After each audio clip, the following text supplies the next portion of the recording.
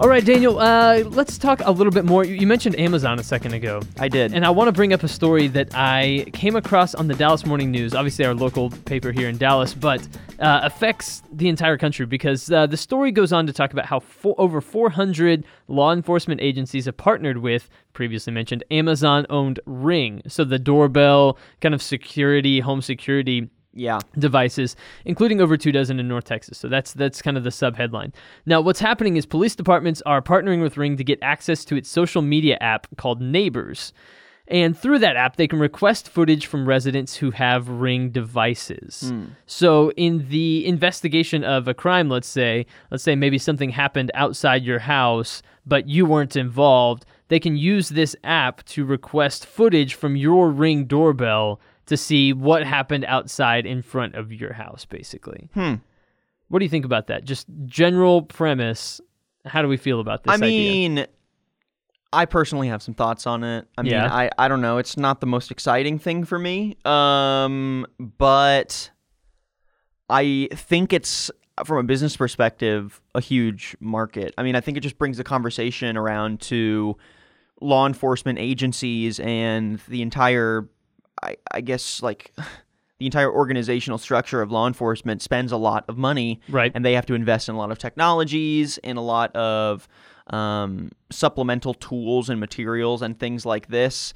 In 2017 alone, budgets for some of our biggest cities in the United States ranged from Orlando's like $150 million to New York City's $4.89 billion on policing budgets, which is a lot of money. Right. Obviously some of that's going to salary, some of that's going to literal operational, like, policing, but a lot of that money also gets funded back into equipment upgrades and purchasing tools like, I'm not sure if there was any money actually spent in this negotiation process with Ring, but I think it just goes to show there is a market for businesses to obviously sell to law enforcement agencies. So I think it's probably a bright side to those kinds of companies saying, wow, check this out, a unique opportunity to partner with law enforcement agencies across the country. This is a great business opportunity. That's a good point. I hadn't thought necessarily about it from Amazon's perspective of, oh, look, like, this is a market we can tap into. Right. And let's see, Google owns Nest, right, which also has a doorbell type device. So if Amazon beats kind of Google to the punch at this, that's definitely a win in their column, right? Like, if there's a large untapped market of municipalities and law enforcement agencies, tap that market, get that money, I suppose. Exactly. And Google and Amazon are at each other's throat always.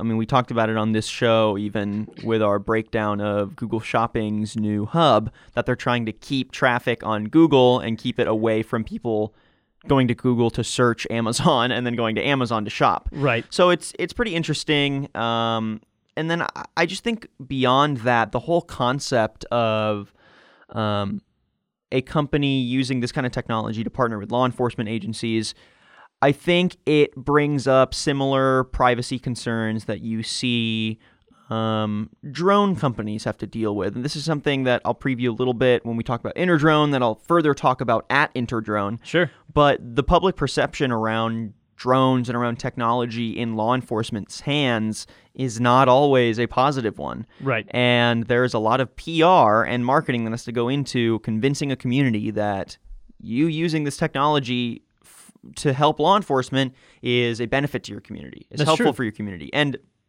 it goes as far as to Amazon and Ring actually assisting law enforcement agencies on how to communicate to people that just live in homes that have Ring, on like how to talk to them to get them to share this footage with you. Right. Which on one hand you might say, okay, that's like, wow, they're helping train them to use better language, to get better use out of this technology. That's going to be helpful for those people. But on the other hand, it's also like, oh, okay, so basically it's encouraging handing over footage to a database that there isn't a lot of like statute of limitations on right now. Internal documents from Ring, this is from a CNET article, reviewed by CNET, show that police are allowed to pass Ring videos around to other law enforcement agencies and keep the clips for as long as they wish. So there isn't really like a, and that's not always necessarily a bad thing, but it brings the conversation back around to there is now going to be a database of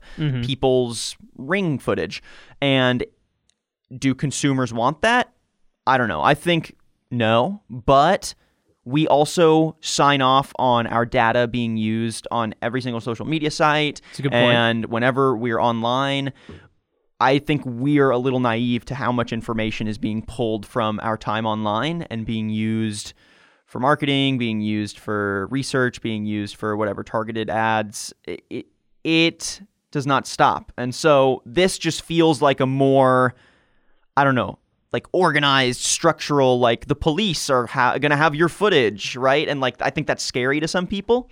So I think if Amazon and Ring and police agencies want to launch this with success, right, I think they're going to need to really show that we're using this for the public benefit. We're not trying to build a giant database of footage from people's homes for whatever reason.